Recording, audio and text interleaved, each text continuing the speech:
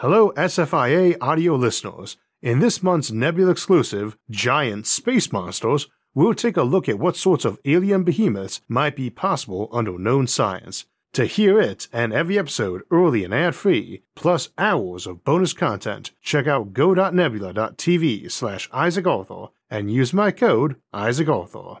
This episode is brought to you by Brilliant. In response to new quantum theories, Einstein quipped, "God does not play dice." One wonders what he would have said if he knew some of those dice are also highly explosive.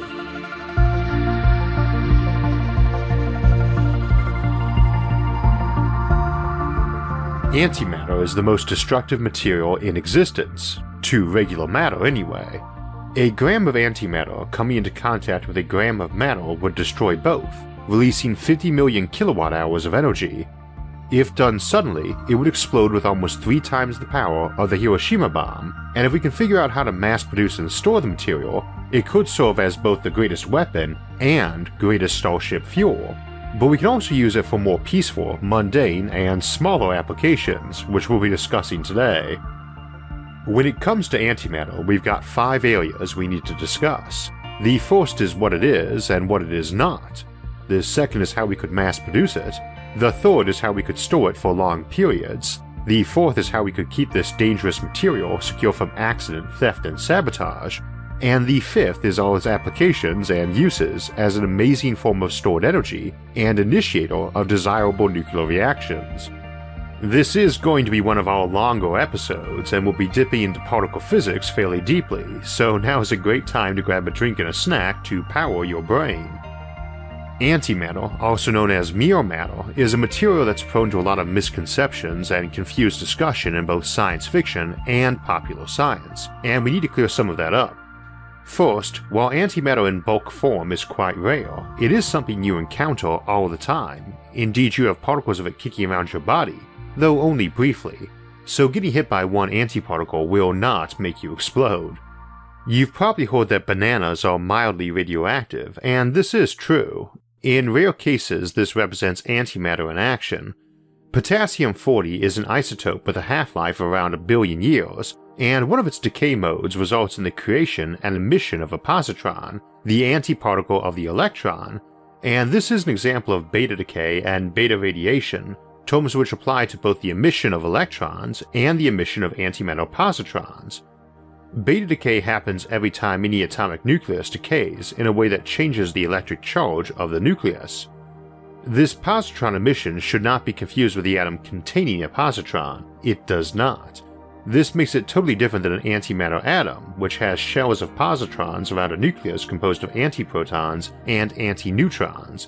In the case of the simplest antiatom, antihydrogen, there are no antineutrons. This gets at a key notion. Every particle type with an electric charge has an opposite version with the reverse charge. For complex reasons, our universe ended up with vastly more protons, neutrons, and electrons than antiprotons, antineutrons, and antielectrons, or positrons. We're not precisely sure why, and it's quite possible there are universes where the exact opposite happened, so that protons and electrons are rare instead.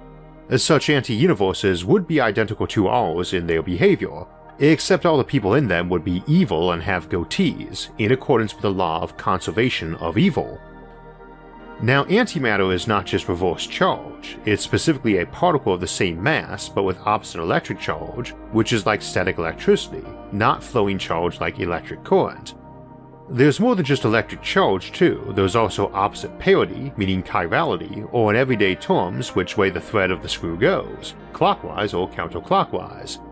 At a deeper level, there are differences which help define the various particle families, such as color charge, with antimatter having anti-colors.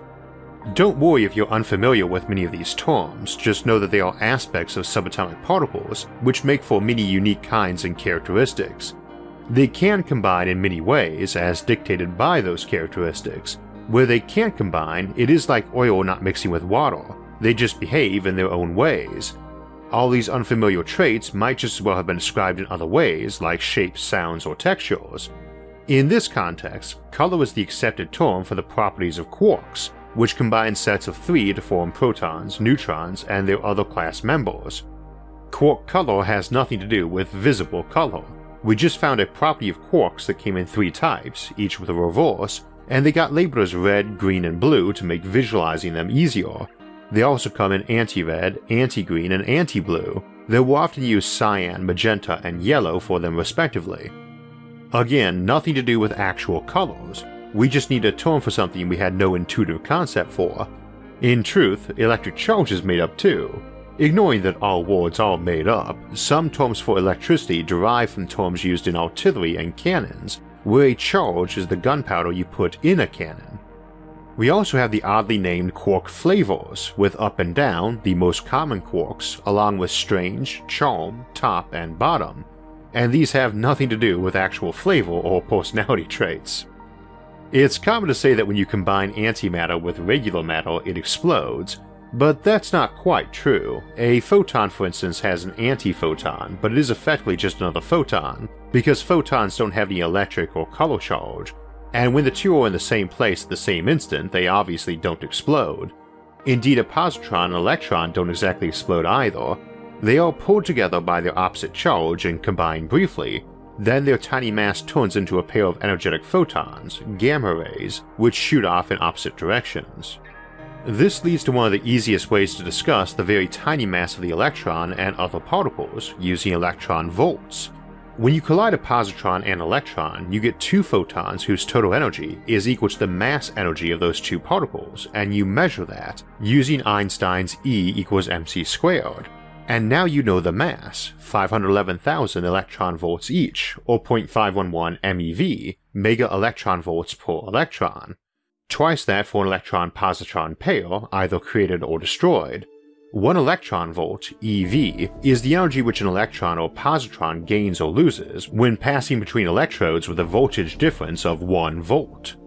This is why you so often hear particle mass and energy given in electron volts, kilo, mega, giga, or tera electron volts. Everything was initially measured in terms of how an electron acted in an electric field of a certain voltage, and the nomenclature stuck for both mass and energy of tiny particles. Anyway, the explosive property of antimatter has to do with what happens when 2 particles of different net properties merge and give out new particles, usually some high-energy photons and often other particles that may be unstable. These properties are carried by leptons, a type of particle that includes things like electrons, positrons, and muons, and by quarks, the constituents of neutrons, protons, and mesons.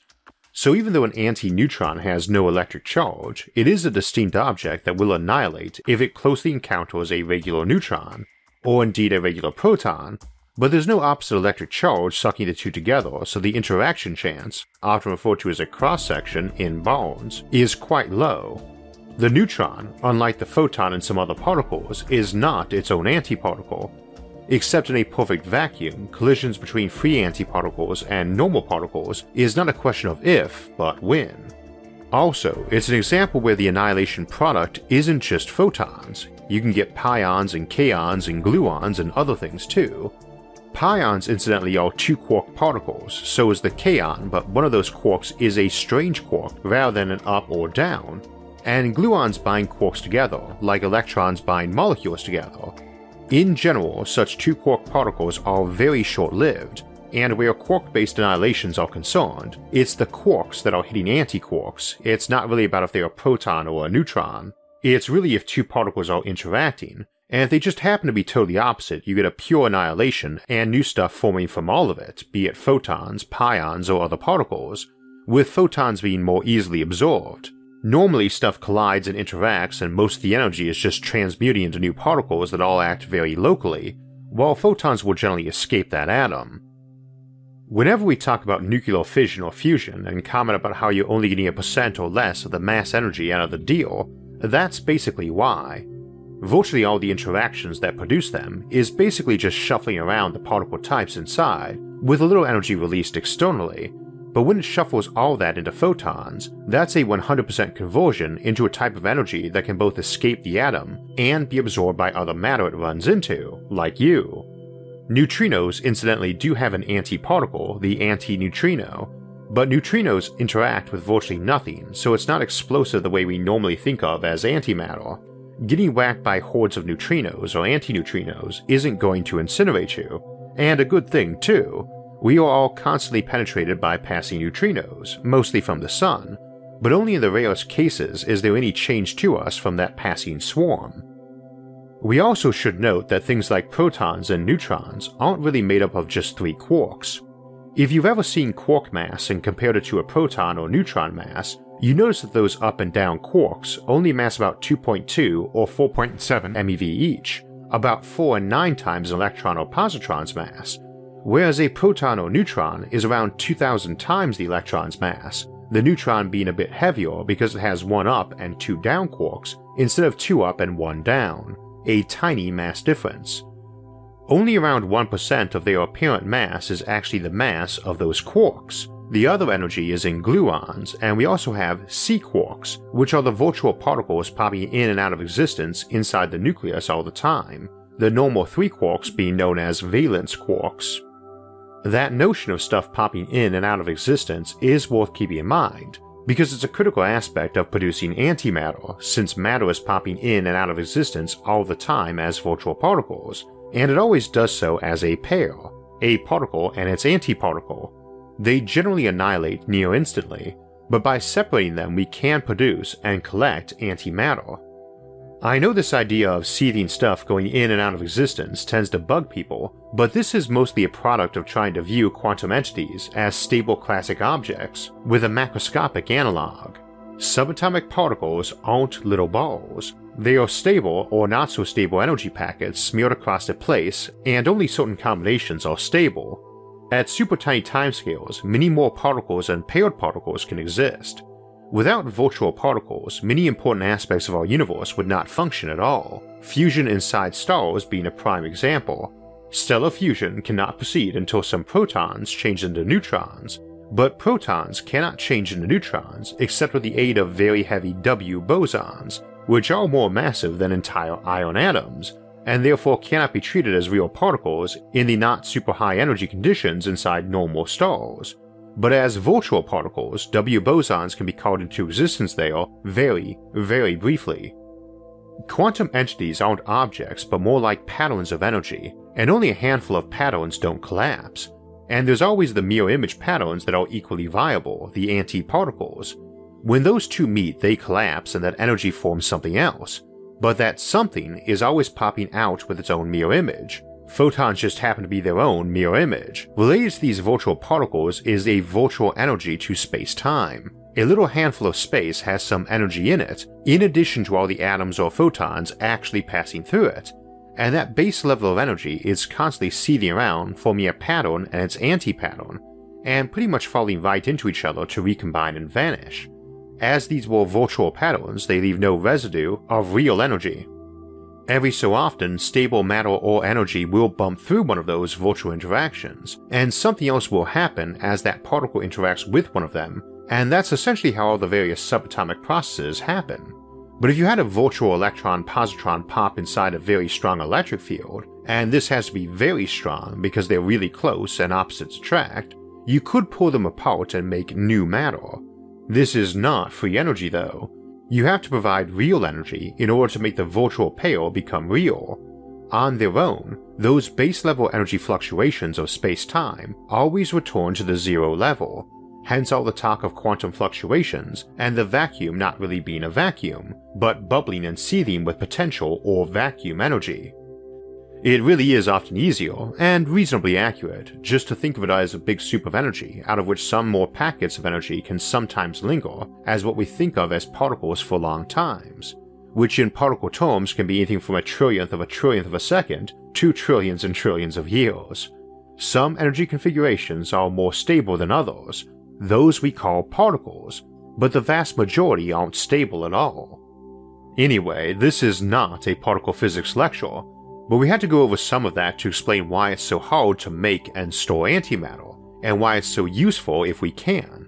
Which is to say, it is stupidly easy to make antimatter, but it's really hard to do it in a way that lets you grab those particles before they ram into something else and go away, which is a big issue for production and storage. Virtually all matter, at the molecular and macroscopic scale, is electrically neutral or very close to it. If you try to cram protons or electrons, or their antiparticles, into a box with just one type in it, the amount of electric force they have would be massive. Electromagnetism is trillions of times stronger than gravity, so you can't make a box full of protons or a box full of electrons because the repulsive force between them all is insane.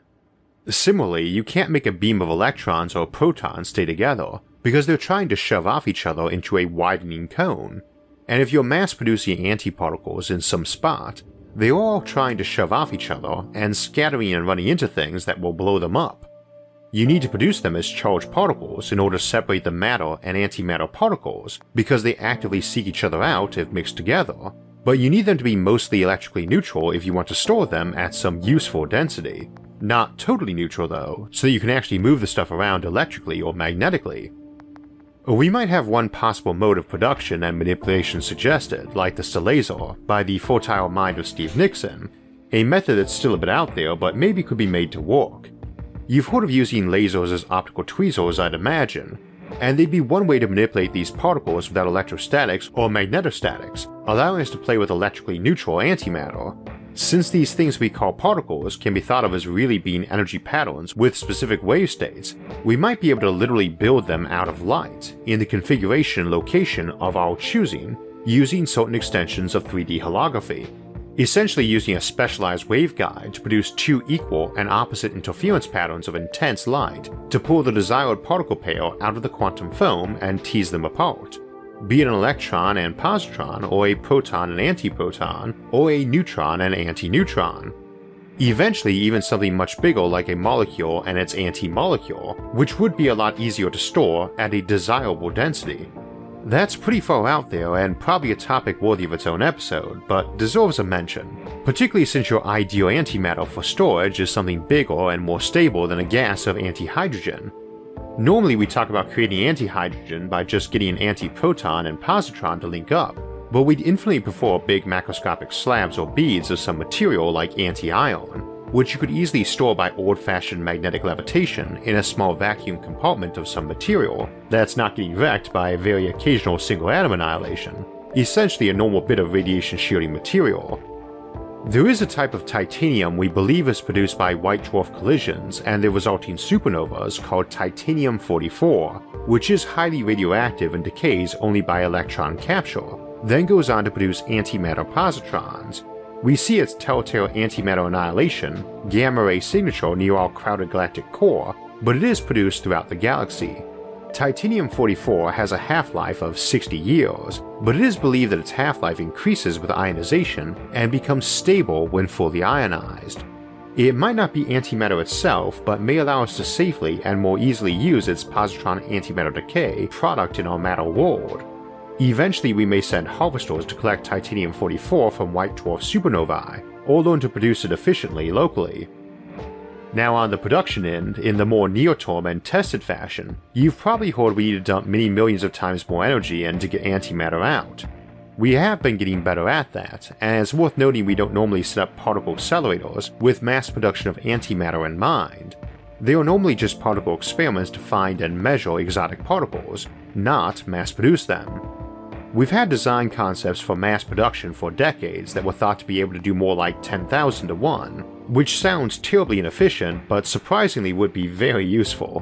Back in 1995, in his book Indistinguishable from Magic, Robert L. Forward suggested using a large solar array about 100 kilometers across with a power output of about 10 terawatts to produce about a gram of antimatter a day. Again, that's inefficient as heck, but we've talked before about possibly shading the Earth to cool it, and such a panel would help with that. Or to switch over to using power satellites to beam energy down to Earth. And since you always want more output capacity than you need, and solar panels have no fuel they burn, you could use the surplus capacity or excess outside peak hours and days to run such antimatter factories. Similarly, we've talked about the simplest of Dyson spheres, swarms of thin mirror power satellites, statites or lagites englobing the sun, which could be constructed using relatively little mass, exactly the sort of manufacturing a simple and early designed clanking self-replicating machine would excel at. Something like that built by such machines could probably be assembled over a vastly shorter time span than it would take for human populations to reach the number needed to fill out a Dyson swarm of habitats. Folks often ask what you do with all that power. Producing antimatter that way, even at 10,000 to 1 efficiency, is one example of what you could do, producing a few million tons of antimatter a day. After all, minus the ecliptic plane the planets are on, we don't use any of that sunlight and it just goes to waste in the void, so we might as well get use out of it even if it's inefficient use. 1% of 1% is far better than 0, especially when talking about starting with 2 billion times more energy than received by the entire Earth. It is worth noting though that there are some natural sources of antimatter. Cosmic rays tend to produce it, and we estimate about a kilogram of antiprotons passes through our solar system every second. We could potentially scoop it up from the upper atmospheres of any of the planets, and the gas giants have a lot more than we are producing now. Saturn has about 250 micrograms produced each year. Still, that won't get the job done for anything but scientific uses, or for sending off tiny probes. Though if those tiny probes are von Neumann probes, self-replicators that can arrive at another star after making the journey at a high fraction of light speed, and unpack and build stuff, like the interstellar laser highway system we've discussed using before to let ships run on rivers of light between stars, that's another thing you can use the sun's excess power for. Our local natural sources just can't be regarded as anything more than meager, but it is worth noting that things like black holes and neutron stars can spew antimatter out. They are essentially giant high-powered particle colliders with relativistic particle jets, so those might become antimatter farms in a distant future, and I say farm rather than mine because you could augment the process around them to fertilize production and harvest antimatter. In many cases, antimatter production might simply be a byproduct of another process too. We talked about using surplus space-based solar power to run production a moment ago, but you might get antimatter as a byproduct of power production too. Short of farming it in an extreme astrophysical setting, it's not very likely anyone would ever come up with a way to economically power a civilization on antimatter, as even a high-efficiency method would still need more power input than the antimatter produced would release. But we have a concept called antimatter catalyzed fusion. Same as we can catalyze fusion in a hydrogen bomb using a regular fission bomb to set it off, itself usually set off by conventional chemical explosives, you can catalyze fusion by using a tiny amount of antimatter. Current estimates say you need about a microgram of antimatter to trigger a thermonuclear detonation, and it need not be a big one, making it ideal for things like post-nuclear spaceships, as we looked at in the episode The Nuclear Option. Ideally, we'd like a spaceship that used pure matter-antimatter reactions for fuel, but fusion-driven ships are nothing to sneeze at, and antimatter-catalyzed fusion might be a good way to do this. You could also potentially be using the power produced by the fusion event, which is much more than that released by the antimatter catalyst, to power more antimatter production. Producing your antimatter for this process while you're in flight would be very handy, given the storage issues with antimatter which have been mentioned. We'll get back to them in a moment. First though, there is an alternative version of catalyzed fusion using muons rather than positrons, antiprotons or antineutrons. Muons are short-lived and much more massive versions of electrons, often generated in our atmosphere by cosmic ray proton collisions that first yield pions which then decay into muons. You get hit by thousands every minute, and they've got a good penetration value. They can bounce around a lot, and this can be used to catalyze fusion in deuterium or deuterium and tritium. This is an amazing way to catalyze fusion, and to do it at room temperature too. And this one isn't theoretical, it's been done in labs plenty of times for decades now. It also produces antimatter as a small but significant byproduct while it's at it. However, it's got a couple problems. First, the muon will stick to an atom a bit less than 1% of the time it hits one, so it only bounces around so many times igniting fusion events before it decays. And second, we're quite inefficient at producing muons, much like antimatter. If we were better at producing muons efficiently, that alone might solve the problem, but it is possible we could set this up on a grander scale in some environments that were more hospitable to this process, such as the atmospheres of gas giants. Again, as suggested by Steve Nixon, here are some methods of defeating the problem with getting power from muon-catalyzed fusion. Getting some fusion energy is easy, but getting useful net energy is not. First of all, the deuterium and/or tritium needs to be in a very dense form so that many useful muon collisions will occur during the brief lifetime of each muon. That either means insanely high pressure, use of liquid isotopes of hydrogen, or both. The usual method has been bombarding cryogenic liquid deuterium with muons, and it works very well for warming the supercooled liquid, but that only consumes power for turning the gas back to liquid. The problem is the liquid is made at a much colder temperature than the ambient temperature anywhere on Earth. That kind of refrigeration consumes a lot of energy. To turn this fusion into an energy source, the dense state must be achieved cheaply, and the warmed state must do net work, just like the Rankine cycle using water and steam in a normal steam electric generating station. Normally, like with any other gas, compressing hydrogen isotopes to high pressure as gases uses a lot of energy and generates a lot of waste heat, so that is not a productive path. But if a very cold heat sink was available, like the middle to upper atmosphere of Neptune, then the gas could be compressed and even liquefied using a relatively small amount of energy. Gas giants also contain vast amounts of deuterium. It can be separated from the other gases by any of several methods before, during, or after compression and liquefaction. By pumping the liquid deuterium up to fairly high pressure, which uses little energy since liquids are essentially incompressible, then injecting negative muons into it, the liquid will warm and partially boil at that high pressure. Then it can do work in a turbine generating power. The slightly warm gas exiting the turbine will now contain a little helium, which can be removed in various ways, while the deuterium fraction is recycled, cooled, and compressed again. That leaves the problem of making the muons, and some antiprotons would be nice. We could export those. Antimatter is definitely worth the cost of hauling out of deep gravity wells. Some deuterium may also be exported. To make antiprotons, accelerate protons, atoms of normal hydrogen, to about 50 billion electron volts. Then smash those together with similar protons going the opposite direction around the accelerator. Result, a few proton-antiproton pairs, a lot of pions since they are the lightest mesons, and some energetic photons. The pions decay very quickly into muons, from which the negative muons are selected and sent into the fusion area. The energetic photons from all that can be used to reheat the warm deuterium after some in-turbine expansion, and/or used to further heat the high-pressure deuterium before the turbine. Waste heat from this heat engine is still rather warm compared to the atmosphere outside, so that heat plus waste heat from most of the other areas of this antiproton factory is transferred into one or more balloons filled with the light hydrogen gas. That provides the lifting force to hold the entire antiproton factory at the desired altitude in the sky of the gas giant. You then accumulate antiprotons until there are enough to make a shipment, then launch them into space, perhaps on a rocket using antiproton catalyzed fusion of deuterium. An extremely large number of these antiproton factories can operate all at once in the skies of mini gas giants. Total production rate of antiprotons can be made rather high, plus deuterium and even some helium-3 can be exported. Otherwise, those gases will sit there in those gas giants for billions or trillions of years, doing no good for anybody. I said a bit ago that it would be nice if you could produce your antimatter while in motion on a spaceship, and that brings us to the storage issue.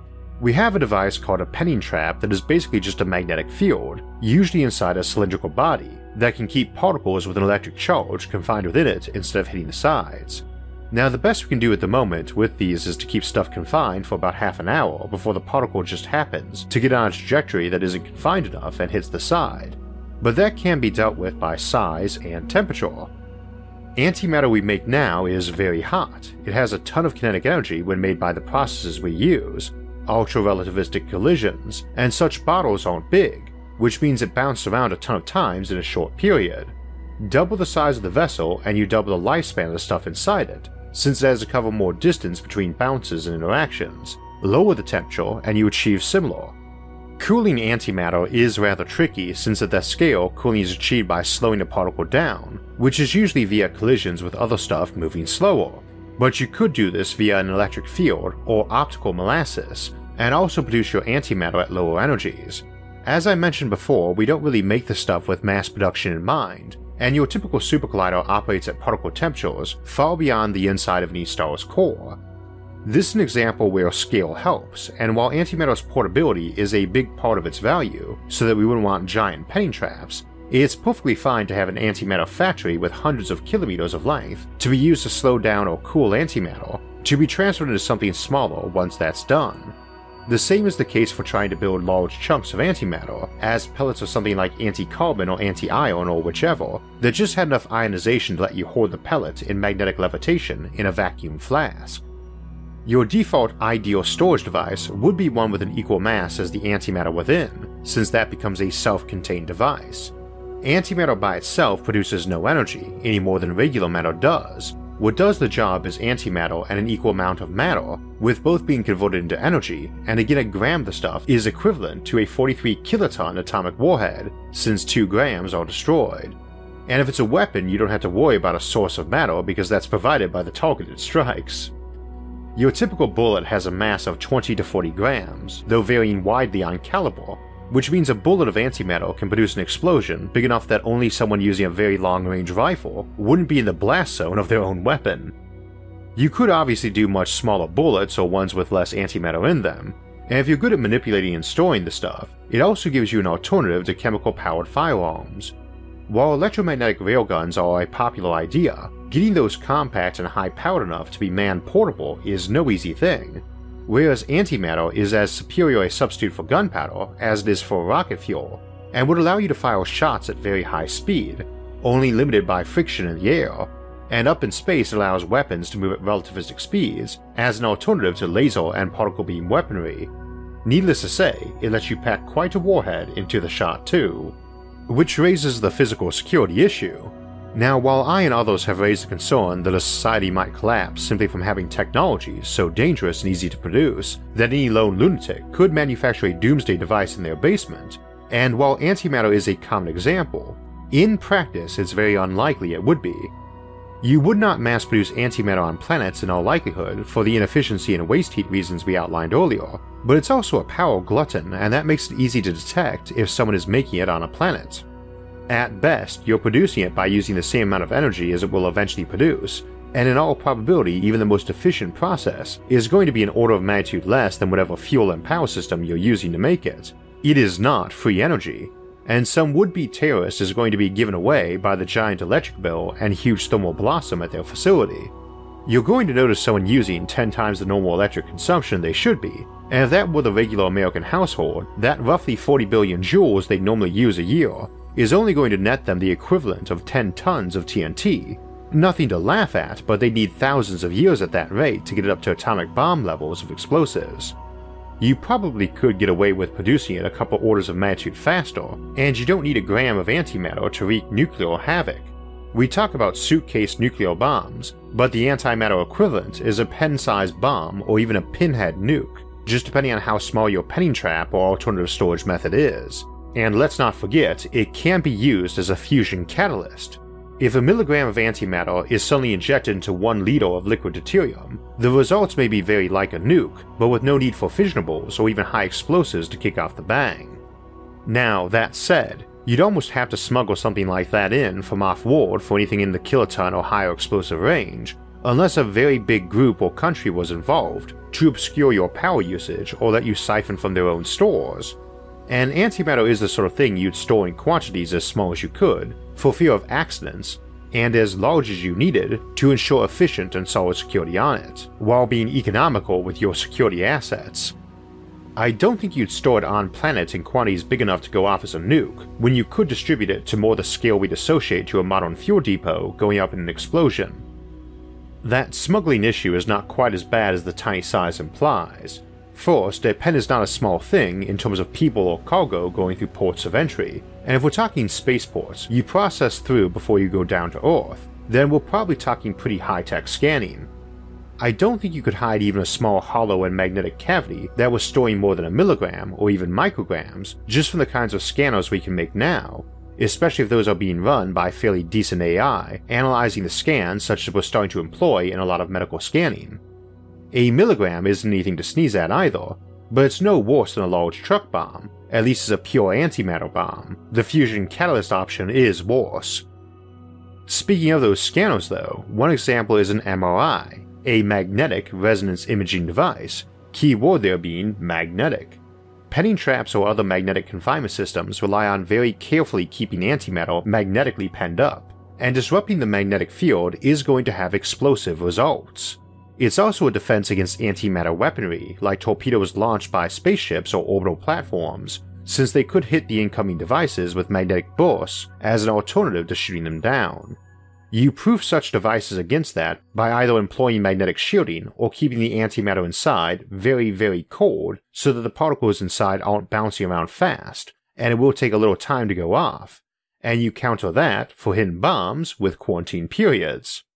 We also don't have any materials that are much good at shielding from magnetic fields, and those all rely on thickness, so borrowing some advanced metamaterial that let you shield very strongly against magnetic fields, and with a very thin layer of shielding, you're going to be able to detonate hidden bombs with your scanner. Of course, we might get those magnetic metamaterials in the not too distant future. See our metamaterials episode for more discussion of that, which might be problematic, but on the bright side might also be useful for storing or making antimatter too, amongst many other great applications. We also don't want to think only in modern terms when it comes to detection. It's entirely possible the customs and border security in the future will be a trillion tiny little robots that go into someone looking around up close and personal, scanning for dangerous viruses, mysterious microscopic cavities in bones with high explosives or equipment in them, and so on. Of course, if they find it, that person might detonate themselves, as would occur with a magnetic scan. Now, losing a spaceport or city security outpost to such a bomb is no laughing matter, but you could do small and isolated ones and potentially even telepresence for the folks manning them, so they were far enough away from the worksite while scanning people. Also, antimatter is not infinitely powerful. Even an entire kilogram of the stuff going off inside a tiny space station in high orbit is only going to get a fairly tiny amount of your planetary orbital swarm, and the real danger there would be setting off a Kessler syndrome event. See orbital infrastructure for more discussion of that. We also might be able to get around some of the accidental explosions by not employing normal matter. I suggested big slabs of anti-materials like anti-ion earlier, because it's less of a containment problem than anti-hydrogen gas if you can make it. But every particle has antiparticles, and that includes things not made out of up and down quarks like strange or charmed matter. You might make stable atoms with those types of quarks in them, and others with their antiparticles, and use them as your antimatter power source, since they can only annihilate with each other, and strange and charmed quarks aren't exactly hanging around our solar system in abundance. Needless to say, once we can start producing more of it and turning our minds to dealing with it, we may come up with all sorts of other safety mechanisms for storage. So it's quite a security issue, but not a boogeyman, and probably rather manageable, like most security issues arising from new technology. It's very useful stuff too, so as you get better at producing and storing it, you figure out what level of usage is safe from accident or malign intent, and employ that.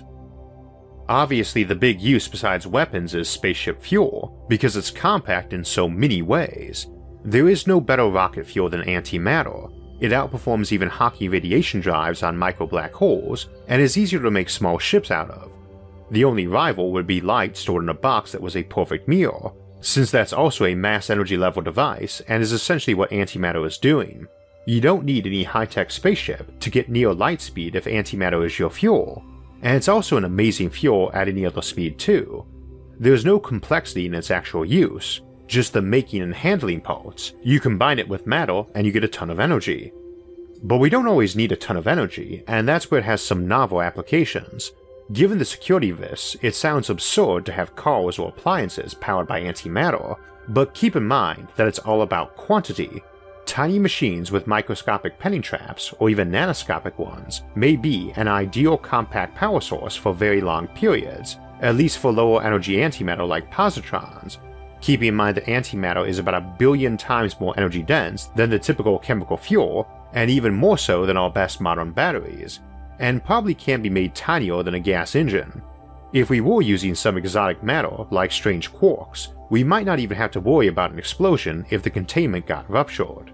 And again, if you're substituting for a normal modern fuel, there is no more energy there than the fuel already contains if it ruptures its tank and goes boom. Indeed, rather less, since you need to pay extra energy to tote your fuel and associated equipment around, which is a very big deal for things moving fast like airplanes and especially like spaceships.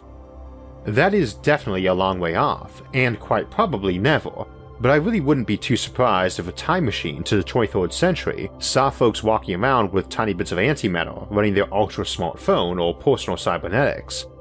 That explosion issue is also less important for military application than regular folks walking around on their regular daily business, so we might see forced use in things like military vehicles, armored exoskeletons, giant mecha or war robots, or power armor.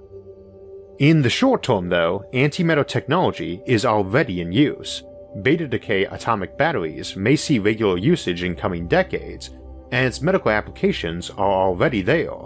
I mentioned MRI scans earlier, but we also have PET scans, and that is short for positron emission tomography, antimatter already being used to save lives, and we've been experimenting with using antiprotons for cancer treatments too. Back in the early days of sci-fi, we often heard folks saying we were entering the nuclear age, but antimatter is far more powerful than fission or fusion, so it might be that the future isn't nuclear, but antimatter. Dangerous stuff, but if you don't anti-mind, it doesn't antimatter. So we covered a lot of particle physics today, and it can be a confusing topic considering how counterintuitive quantum mechanics often feels. If you'd like to learn more about quantum mechanics, then I'd recommend Brilliant. Brilliant has an excellent online course on quantum objects that will walk you through not just the basics of quantum, but even fairly advanced concepts, and do so in an interactive fashion. In a time when more folks are embracing online education, Brilliant's focus on fun and interactive methods makes them a great choice, whether you're a student, a parent trying to enhance your kid's education, a professional brushing up on cutting-edge topics, or someone who just wants to use this time to understand the world better. You should check out Brilliant. Try adding some learning structure to your day by setting a goal to improve yourself, and then work at that goal just a little bit every day. Brilliant makes that possible with interactive explorations and a mobile app that you can take with you wherever you are. If you are naturally curious, want to build your problem-solving skills, or need to develop confidence in your analytical abilities, then get Brilliant Premium to learn something new.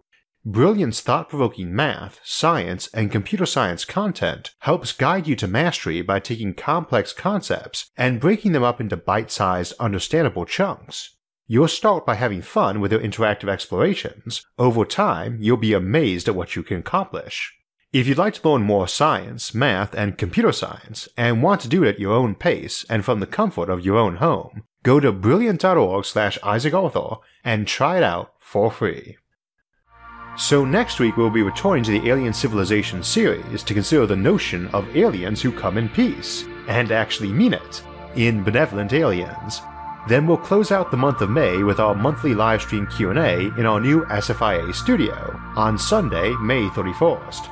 We'll then jump into June and summer by returning to Jupiter to contemplate the idea of making Jupiter into another sun, and look at some techniques for how we might do that and why we might want to in Summer on Jupiter. For alerts when those and other episodes come out, make sure to subscribe to the channel. And if you enjoyed this episode, hit the like button and share it with others. And if you'd like to support future episodes, you can support the show on Patreon or visit our website isaacarthur.net to donate to the channel, see our list of episodes or book recommendations, or buy some awesome SFIA merchandise. Until next time, thanks for watching and have a great week.